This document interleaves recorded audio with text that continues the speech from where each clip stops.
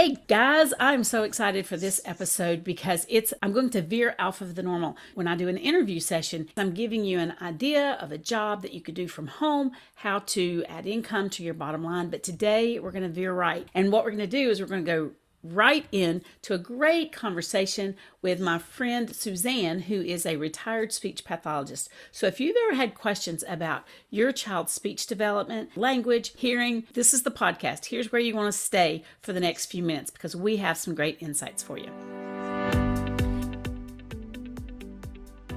Hey friends, welcome to the Productivity and Proverbs 31 podcast. I'm Kathy Lanham, your host, your mentor across the airways, if you will. I'm a mom of 5, former teacher, and top 2% company leader. Now I'm a coach, a podcaster, and a business strategist. Stick around if you're a Christian mom with some big dreams, a messy bun, and sweatpants. You might feel all the guilt, but you refuse to be a Pinterest perfect mom. You live in your car and reheated coffee is a staple. If chaos is usually rampant and you'd like some practical tips on how to grow a business, grow in your faith, and get some control with an occasional date night thrown in as a bonus, hang around. Because as we grab these few minutes together, I want to help you keep growing in your faith, build a business that lines up with your God-given gifts and talents, and make memories of a life you love. So reheat that coffee and let's get started. As promised, I'm going to introduce you to my friend Suzanne Man-Thigh Brown, who is a retired speech pathologist. Now, she's got quite a few accolades. Her BS came from James Madison in Virginia, and she's got her master's from the University of Texas. And she's no newcomer to the game. You can trust what she says because she had about 25 years of school experience, and primarily in the elementary school, but also in preschool. So that, Suzanne, I just want to welcome you to our show. Thank you, Kathy. I am so happy to be here. So, Suzanne, for those moms out there that maybe don't know what a speech pathologist does or what resources you offer, how about if you share a little bit about that? Sure. I would say the first thing is that a speech pathologist is the same thing as a speech therapist. Those words go hand in hand. Sometimes if you go to a clinical setting, they're going to call themselves a pathologist. And if you go to a more public setting, like a public school, they'll say therapist. Little kids, of course, call you the speech teacher. Actually, they'll say the peach teacher. That's it.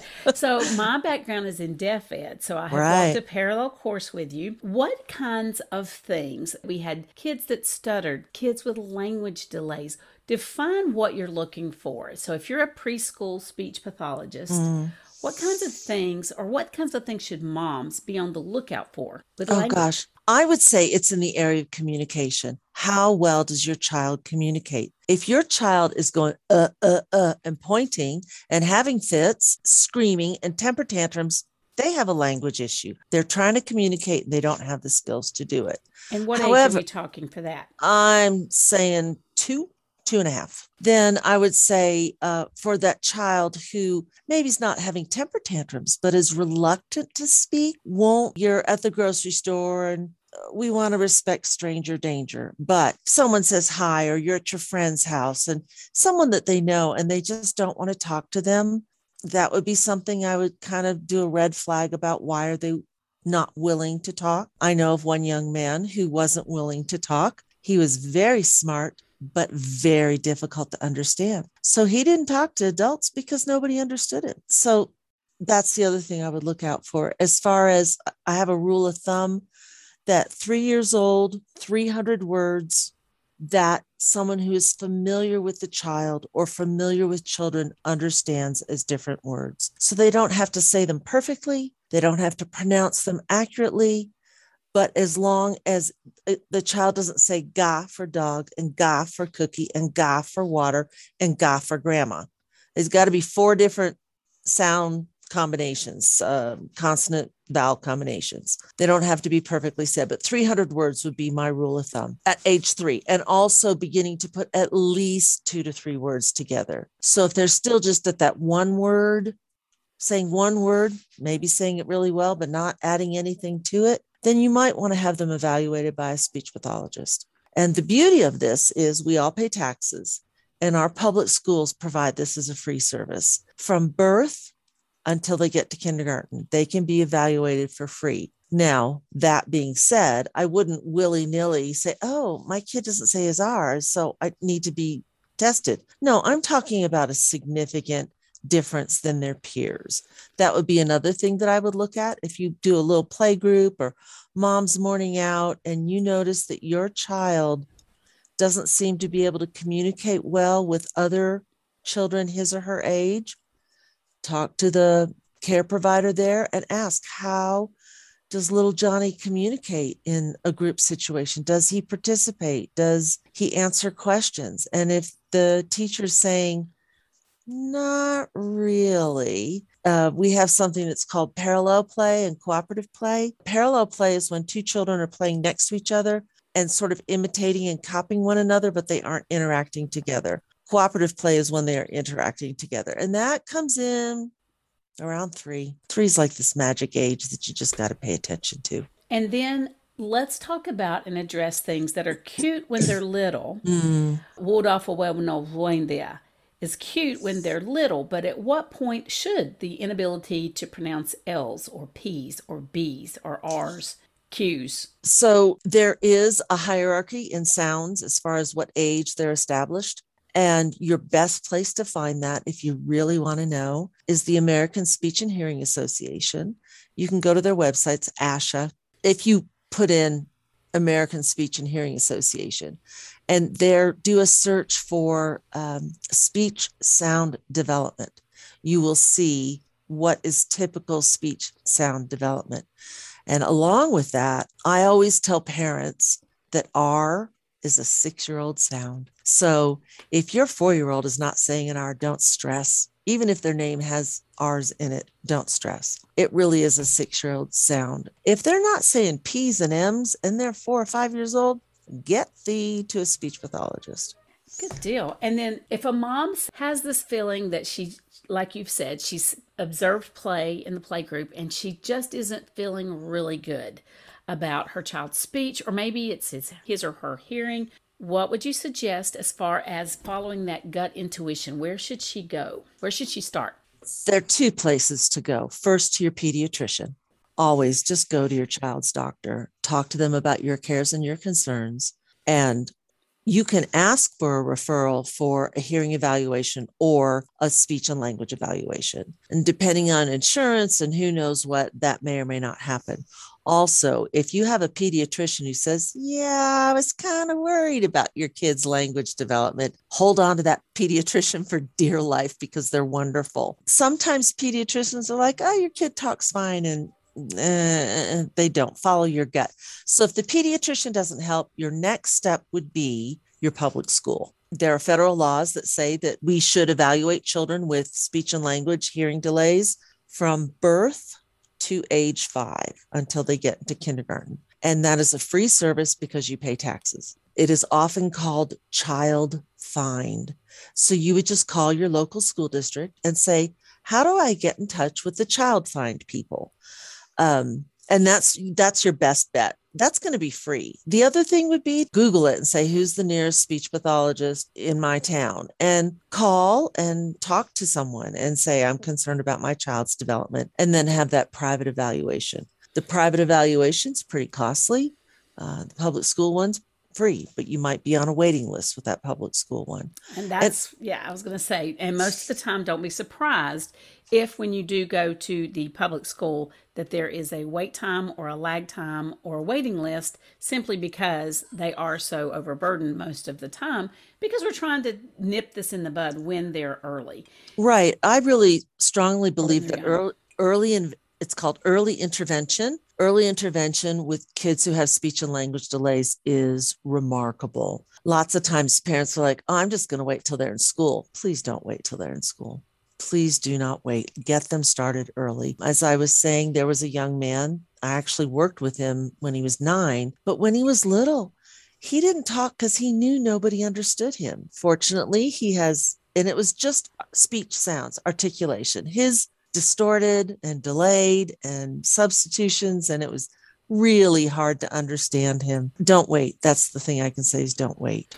And can language delays and the lack of language development also sometimes be an indicator of other, maybe more serious Yes. issues? Yes, very much so. Lots of times, if you have a child who things like doesn't make eye contact, really has a hard time changing from one activity to a next, or changing from one place to another, very egocentric in their language, you may be looking at a child with autism. That's such a bell ringing word.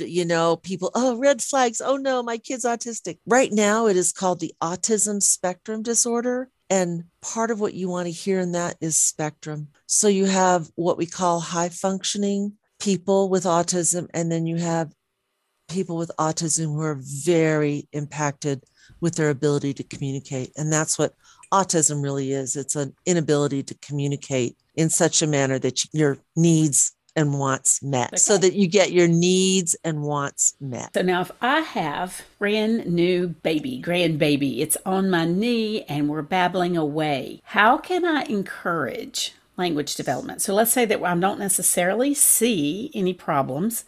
Before this podcast, I was blissfully going along, not worrying about my child's language. And now maybe we've raised some concerns or red flags. So give me some practical tips that moms and dads, parents can do with their kids to encourage language development. Please do not stick them in front of a tablet or a phone or a television. Please, please, please, I beg you. I would say just in normal day-to-day activity that you narrate what you're doing. So even with a baby, when you're changing their diaper, you can sing the ABC song, or you can sing Twinkle, Twinkle, Little Star, or you can say, this little piggy went to market, or you can count their toes or count their fingers. You're just providing the chance for the child to hear language. So that would be one thing. Another thing would be interacting with them. People say, oh, don't do baby talk. And I'm like, oh, what do you mean by that? Yeah, don't do baby talk to a 7-year-old. But if you're talking to a toddler, go ahead. Talk about the little BB doing the little cutie things. It's okay. So that would be something else, just to narrate your day, talking about, okay, I'm going to pull your shirt on, put your hands up. I'm going to pull your shirt down. I'm going to pull up your pants. And so you're giving those directional words. You want to try to use as descriptive a language as possible. So you wouldn't say that over there. You would say under the coffee table, next to the window, behind the dog. So you want to use that vocabulary that's more specific rather than it's just over there, go look for it. Or I can see it, I'm pointing to it. That's not enough information linguistically for a child to understand or to improve their language. And I think it's always amazing the phenomenon that happens when you have a child that's number 2, 3, or 4 in a lineup and how that impacts language. Sometimes it's positively, they're little chatterboxes, everybody's talking around them. And other times everything's being done for them, so they don't feel the need to speak. So I have an anecdote for you. I have a friend who had 4 boys, and then she had that little girl. Those boys loved that little girl as much as the mom and daddy did. And so she didn't talk. And when the last boy went off to kindergarten or first grade, the mother had never really heard this little girl say very much at all. And so she looked at her, they're sitting at the kitchen table, and she goes, well, what do you want for lunch? And the little girl said, I want a peanut butter and jelly sandwich. Perfectly. And she had never needed to speak because her brothers were always taking care of her and they were looking out for her and meeting her every need. And so that's sort of precious to know that, she was fine. Then in my own story is I have 3 daughters, 5 years between the oldest and the youngest. The middle one is closer to the youngest than she is to the oldest. My oldest at 1 year had a vocabulary of over 100 words, which is uncommon. My middle child at the age of 1 year had a vocabulary of about 3 words. Big difference. Big difference. And then my youngest one, we always joke, we don't remember because she was the third, so we didn't write that stuff down. So people were like, aren't you worried about the way the second one was not talking? And I said, no, I'm not worried about it because here's what normal is. And Kathy, you know this, we have that classic bell curve. Your bell curve goes from 0 to 100%. And the middle is between the 25th percentile and the 75th percentile. So just imagine something that's at the 75th percentile is going to be vastly different from something that's in the 25th percentile, but that's the normal range. So I had a child who at 12 months was above the 75th percentile. And then I had another child who was probably in that 25th percentile, but still normal. So I think what normal is a huge range. You can have a child who, okay, this is at 12 months, but by 2.5, she'd caught up. So we didn't have to worry about it. That's just something to think about. And I think parents, just talking to your children, reading to them, don't read the Wall Street Journal, but you can read, all those little board books, any kind of children's picture book. It's a great way just to introduce language to kids. Singing is another one. Singing is another. So I would say that's the other thing, is we have to be patient with our kids too. That's the other thing, is just particularly in my field, when I'm trying to get a child to say something, don't ever say mama. Don't use that word say. Just throw it out. What you do is you model the word. You just say mama, and they're going blah, blah, blah, mama, blah, blah, blah, mama. And you might have to do that 350,000 times before they say mama. Just keep saying the word. And there's a fine line between frustrating that child and knowing when they're ready to try to say the word. And that's a good point. And I was going to segue into that with all of the technology that we have and the comparisonitis and the social media constructs, where we're always seeing other people's highlight reels and we're comparing it to our bloopers. There's such a feeling of pressure. Oh my gosh, my child's not reading War and Peace yet, and she's 3. My 1-year-old only has 75 words. What the heck? And that kind of thing.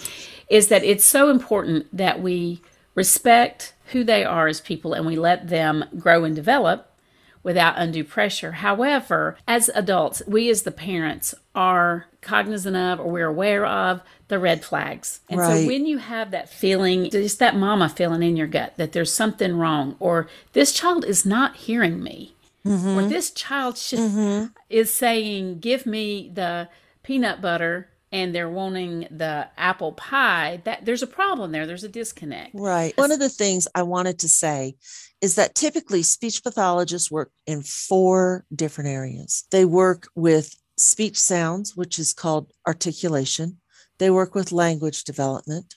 They work with children who stutter. And the 4th area is children who have voice issues. So that kid who has a really hoarse voice, or selective mutism is sometimes considered a voice issue. Sometimes it's considered a language issue. So those are the 4 areas we work with. And in the public school, we mostly see the first 2. We see articulation delays. We see language delays. We also see some stuttering. I mean, I'm not really answering your question. I really think I go back to, if you're really concerned, talk to your pediatrician. Right. Please talk to your pediatrician. And if they understand your concern, then get a referral for an evaluation. The other thing you can do, if you've got moms who homeschool, ask, are any of you speech pathologists that you've been working, but now you're staying home and teaching your kids? That was me. And so I had a lot of homeschooling moms ask me, can you just listen to my child? I mean, I know that you were a speech pathologist and I don't want you to do anything, but would you just listen? And sometimes you can get really good feedback from that as well. And they'll say, no, they're fine. Or they'll go, yeah, maybe you might want to do something about that. That was my other comment that I wanted to close as far as my contribution, is that don't bow to the undue pressure. Don't force your kids to do things that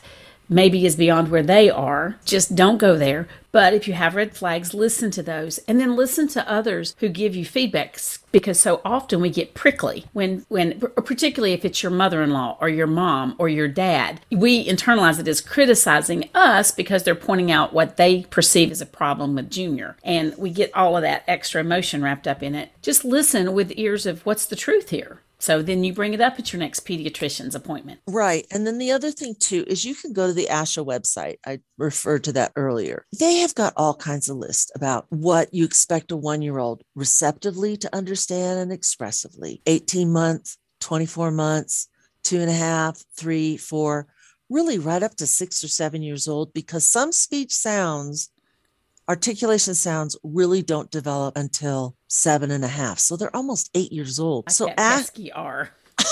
Well, actually, it's SH is another one. SH and the J, the soft G sound. J is a hard one. Yeah, and those R's are just Yeah. Pesky. Ours. They're pesky. Well, Suzanne, what a delight. Thank you for bringing some wisdom to the table here for young moms. Is there anything that I have left out or not asked you about that is noteworthy and moms need to know? The one thing we really haven't talked about is stuttering. Oh, there you go. And I was going to do that. So please address that.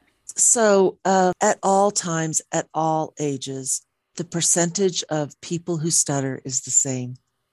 So whether you're 50 or whether you're 5, you look at all 5-year-olds, you look at all 50-year-olds, it's basically the same percentage, a little bit higher in that preschool time. So if you notice that your child is disfluent or they're doing, I want a cookie, the biggest word I can say to you is be patient. Be patient. Don't repeat the child. Don't ask them to slow down and start over again. Just let them stutter. Because particularly with children's development, you will find at different times kids are disfluent when they go from riding a trike to riding a bicycle. So as they're learning to gain a new skill, sometimes you will see their speech delay a little bit and they might be a little disfluent. When they go to school for the first time, they might be a little disfluent in the beginning, but then halfway through the year, they're fine. When they hit puberty, they might be a little disfluent, and then about a year, 9 months into it, they're fine. So if that is your child, just be patient. And that would be one thing I would say. But if you have a child who really gets stuck with talking, and that's the best way kids describe it. They go, I just get stuck. My voice gets stuck. I want to say something and they're just stuck. If you've got that, again, pediatrician, speech pathologist, and warn people off. If grandma is saying, oh, honey, just slow down. You can do it. Just be patient. And one of the things you can do is you can say to them, sweetie, sounds like you're having a tough time saying what you're going to say. I'm here. I'm going to listen. Take as much time as you need. And if you can give that gift to your child, that just takes the pressure off them to speak. And lots of times they can say what they want to say. I would recommend that you go to the experts, which would be the American Speech and Hearing Association. They have a wealth of information. The other thing is, if you have a child who stutters, there's a wonderful, wonderful website called the Stuttering Foundation. They have got amazing materials. A lot of it is free. Some of it is little booklets that children who stutter have actually written, and they are free resources for you. So that would be the other thing. If you've got a child who stutters, go to the Stuttering Foundation. They're just top notch. And then for speech and language, I would definitely do the American Speech and Hearing Association. Well, with that, and I do appreciate that you consented to join me. Always love an incentive trip around the pool where you learn great things about your friends. And thank you so very much for being with us. Thank you, Kathy. I was happy to do it. I really love sharing about it. Well, and it shows. It really does show. And guys, you know what I will just say as we end up, go be a blessing to others, because when you're a blessing to others, you can't help but be blessed yourself. Until next time, this is Kathy.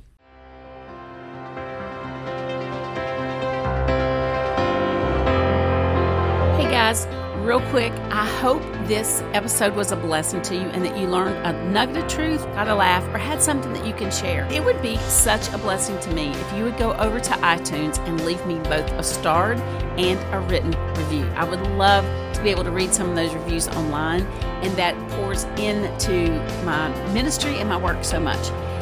In addition, if you want some of our free things, that's found over at KathyLanham.com. I'd love to connect on social media. DM me at Kathy Lanham. That's my handle over on Instagram. So until next time, go be a blessing to others, because when you're a blessing to others, you can't help but be blessed yourself. Take care.